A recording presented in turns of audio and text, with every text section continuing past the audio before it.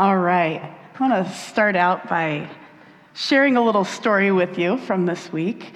So I've got two younger sisters. One of them's name is Lindsay, and she's a pastor of a progressive church, small town, northern Indiana. We're talking like 4,000 people in the town. And I was talking with her, and she was telling me about a town council meeting that she had been to that weekend. And I knew that this town council meeting was really important to her because she had been trying to arrange to get a speaker there who was coming. It was a speaker from Notre Dame University, which is fairly nearby, who was coming to just educate the community and encourage them to pass a referendum in favor of driving cards for undocumented immigrants. So it was people be able to legally drive to and from work and be able to get insurance, things like that. And so Lindsay didn't think there'd be a whole lot of resistance given the makeup of their town and just what she knows of the people there. The thing to know about her small town is it's about 40% immigrants, many of them undocumented, certainly not all. Most of them probably from Mexico and some from Central America. So Lindsay speaks Spanish fluently. She taught high school English there for 12 years. It was making me think of like Adam out in Chelsea a little bit. Like Lindsay, we were trying to figure out like what percentage of the town she'd actually taught English, and it's like, wow, it's a lot of it. She's pretty embedded in that area, and a lot of her best friends are part of the immigrant community, her former students, her congregants. I know within her congregation, many people who have licenses have been helping to drive people who don't have licenses to and from work, and so this was important to her. So she goes to this town hall meeting. She says it's packed out. There's just a ton of people there. The Notre Dame professor gets up and gives this really great presentation, just talking about how it's like a win-win for the entire community. And then she's like, Emily, you wouldn't believe what happened. She's like, you would. It's small town, northern Indiana. But she was like, oh my gosh, there was this guy who got up and he was just so racist and so dehumanizing. And he was sharing these super fringe ideas. And she's like, it wasn't just that. It was like he was using his power, and she's like, his tone and his demeanor, he was such a bully. And he was just being so mean to anybody who was trying to challenge him. And she's like, it just created this atmosphere where the only person that had the confidence to challenge him at all was the town lawyer. But she's like, my read of the room and of our community is that this isn't representative, and it was just awful. So she's like, they opened up the mic, and I knew, she's like, I just felt this rage in me. She's like, I knew I had to get up and speak, but I had to do that little check in your head where you're like, am I so mad that I'm gonna hurt the cause? Or am I actually going to be able to kind of keep it together here? So she got up, she said the things that you would hope that you would say, a lot of these are, our friends are here in the room. Our kids go to school together. We work at the factory together. There's a couple factories that hire a lot of undocumented immigrants. We do business together. These are our literal neighbors, and we want to treat people the way we'd like to be treated. And she went and she said she sat down. She's like, I felt detached from my body. I don't even know exactly what I said. So she checked in with a couple of friends who were like, you were calm, but we could tell you were irate. And she's like, I just felt this white hot something just coursing through my body. That white hot rage that we feel when injustices are happening, there's a Hebrew word for that, and the word is kana. And if you grabbed the sheet where I have some of the verses broken out, it's Qanna with the straight line above the A, kana. It describes the fiery anger that brings about justice. It might be the anger some of you are feeling as you're watching the news about Tyre Nichols this week, right? And you're just like, there's just this fiery rage that knows something needs to change and it's not right. Right? So we've been in this sermon series. We're talking about metaphors for God. We're using a book by Rabbi Spitzer, God is Here. We've been talking about things like how God is Hamakom, the place. God is the rock of my heart, or the mother rock, which was the weird one I looked at last week. A mother rock that's oozing honey and oil, a really strange picture in the Bible. Today we are going to add to that by talking about God as consuming fire. So Rabbi Spitzer in the book tells us that Yahweh as consuming fire God is called Elkanah. So that's the word for the consuming fire God, Elkanah.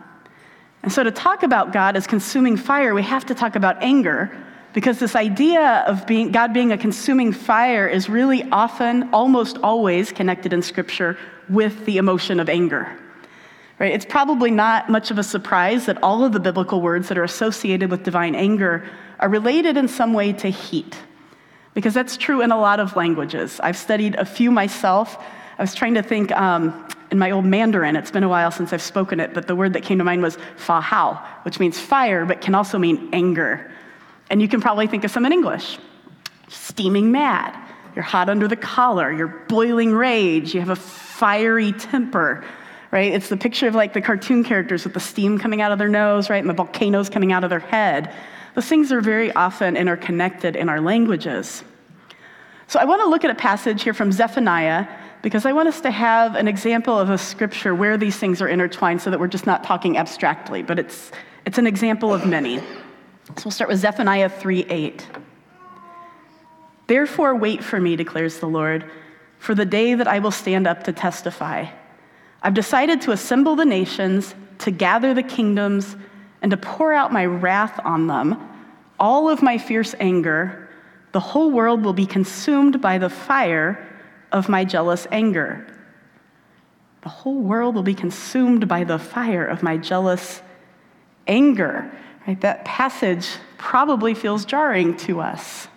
Right? It's like poor Barney saying that he got up and to teach Revelation. I didn't know we taught Revelation to the kids at all. But there's a lot with this.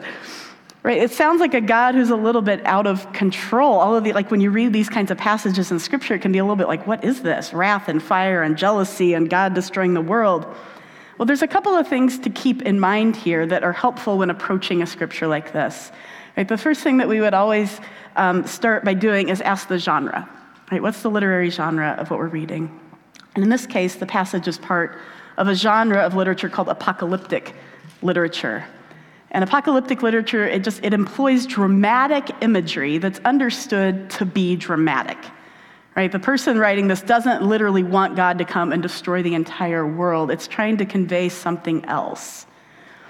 That said, imagery like this can be found in non-apocalyptic parts of Scripture. You'll find it through some of the Psalms, even in some of the other stories. That's not the whole picture of what's going on here, right? The thing that we have to allow for is broader context. And the imagery like this in Zephaniah is not used in a vacuum, but it's actually used in the context of many, many, many stories and poems that include this kind of language, both in the Bible as well as in other writings, extra-biblical writings, we'd say, that are outside of it. Right, so what do we need to consider here when we're looking at the whole? Well, first I'm going to unpack the word there that's translated as jealous, because it's that same word we were talking about, kana. They translated kana as jealous. And that's a traditional translation, but newer scholarship says that's really not the best translation. That's not what's getting at what's happening here, right? The picture isn't of like a jealous, abusive husband coming and just like throwing things around. There's a little bit different of a context that's happening. So Rabbi Spitzer in the book, she pointed to a scholar at Ben Gurion University of the Negev in Israel. The Negev is just like, that pointy part in the southern part of Israel. His name is Dr. Nissim Amzalag. I hope I get your name right. If you're Dr. Amzalag, I think that's his name. He's an archaeologist, and one of his niche areas of study as an archaeologist is ancient metallurgy. So metallurgy is just like, like you take ore, you melt down, you extract metals, and you make things. I think, just thank God for people with like really niche interests. He studies ancient metallurgy, and particularly metallurgy of the cultures in the Bible. So he looks like Canaanite metallurgy and Hebrew metallurgy, how it was done, what words were associated with it. So I went and I found, with the help of Betsy Williams, the article that Rabbi Spitzer had referred to, and I read through this scholar's article, and then I read through a few others who were also looking at this word and how it's used. And their conclusion is that word kana, in contexts like this, is not about jealousy. So the word was most often used in ancient cultures in association with a metallurgy practice of the era that was called furnace remelting. Stick with me, I know this is kind of a lot. Furnace remelting. And that just improves the quality of the metals like the second time around after its primary melting, right? So let's say you've got some ore, you melt it down, you get copper, you make something. The copper eventually becomes corroded, you melt it down again, if I'm understanding it right. It gets rid of like the corrosion and the impurities, and then you can make something completely new, right? And so that process is about improving and transforming something that already exists. So the idea isn't that like God is fiery and angry because God is jealous and going to come and wipe everything out, but that God is a consuming fire because God is in the business of transforming. So the quote from Amzalog that I have on your sheet there, the divine kana was not viewed by the Israelites simply as the destructive expression of anger by God. Precisely as in furnace remelting, it was conceived as a wonder, leading to a complete rejuvenation of creation through a massive destruction of shape. So what we're getting at with this metaphor is that there's a divine attribute of God that the Hebrew people are trying to describe, and it's a divine attribute that's both destructive and creative. And what it's usually about here is taking something, oppressors, the exploitative kingdoms of the world, empires that were literally oppressing the Hebrew people at the time, taking an unjust system, taking an unjust situation, taking those things and reshaping them into something else, something hopefully more useful, more helpful, and more just. Right? So when we're looking through the Hebrew scripture, we see that God's dream is for humanity to experience justice and peace and love, and to create a place where there's equity, and that where we're living out of a sense of abundance, not out of a sense of scarcity, and where we're living in right relationship, not just to each other, but we've got connection to the earth, and we're treating everyone fairly. And the words that are often used for that in the Hebrew scriptures is it's called God's shalom, which we translate as peace, but is actually not a great translation into the English because it's a much more holistic sense of what peace means. It includes all of the justice and the right relationship of all of creation. We sometimes call it the kingdom of God in the Bible. I really like God's good realm, just because kingdom has some like little critiques of it, that we usually say kingdom instead of kingdom. But God's good realm, it's all the same idea for those good things to be the norm, right? So that people don't go without and people don't suffer. And so God's direction through Scripture then is to teach inch by inch, to try and teach humanity a more just and equitable world, like how to do that. And sometimes that looks a little bit odd to us, but sometimes we just look at it as God's trying to meet humans wherever they're at in that process of trying to get us to a better and better world. And what we see is God's fiery anger flare when humans resist doing the thing that would help them thrive. Right? When we resist doing the just thing because God's heart is for our good. And I believe in free will, like we can resist it, we absolutely can, but the imagination of the writers of the Hebrew scriptures is that when we resist it, that God gets so frustrated. And it's that frustration that's connected to seeing injustices prevail, right? To seeing the vulnerable suffer, to seeing creation suffer. And so in the scripture, we see God's consuming fire is kindled. It's kindled against oppressors. It's kindled when something needs to be remade, right? It's describing that emotion of God's desire to remake something and for the writer's desire to see something remade. Systems need reforming. And that's when the writers start to imagine God as having a part of them that's like a consuming fire. Right? So it's not that God is literally going to burn people up on the earth. It's that feeling that like my sister Lindsay had when she saw people being dehumanized and people's lives being made harder by a system that isn't just. That's the feeling it's describing. Does that make sense? That's the kana of God. That's the metaphor that's happening. So God is consuming fire means that God's essential nature is justice. And God's essential nature is to relieve suffering. And that God's essential nature is to knock down systems that degrade and to rebuild systems that humanize. And we're to take away that God's essential nature is transformation, right? So when we're reading these things that can seem a little bit like hard to understand that they're just trying to, from the point of view of people who have been living under oppression, describe that feeling they imagine God as having, that like surely God wants to remake this system.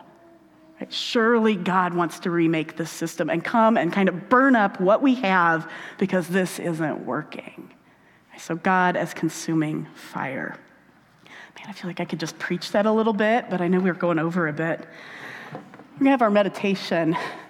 I think I put the scripture on your sheet if you want it, but I would invite you we can just meditate on that idea of God as consuming fire. I put something from Hebrews 12. Therefore, since we're receiving a good realm that can't be shaken, let's be thankful. And so worship God acceptably with reverence and awe, for our God is a consuming fire. So let's just take a moment. I'll tell you when the time is up, and just meditate on this idea of God as kind of transforming fire.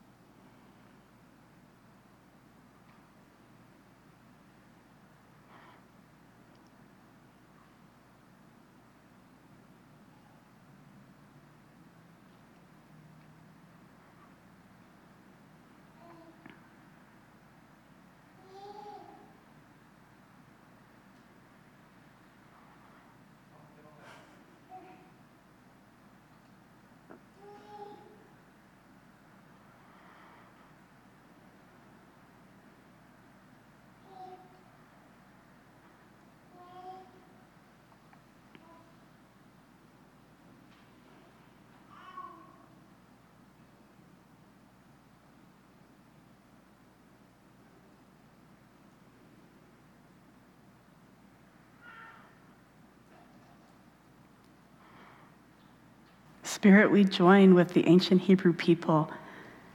We join with that imagination of you as holy, consuming fire, and we ask that you would allow that part of you, that aspect of you, to also fill us with a desire to see more justice in the world, fill us with a desire to see systems reformed so that there's less suffering in these spaces.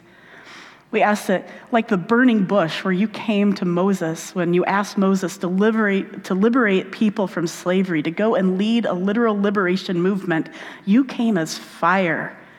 But you came as a fire that didn't consume that bush, because we know you consume the things that shouldn't be there. And we ask that that would also burn in us, Lord, that that fire for justice would burn in us, but it wouldn't burn us up, that it wouldn't wear us out, that we would be able to maintain our self-care so that we can keep going in this, that we can support the fire that brings about a transformation of the world around us.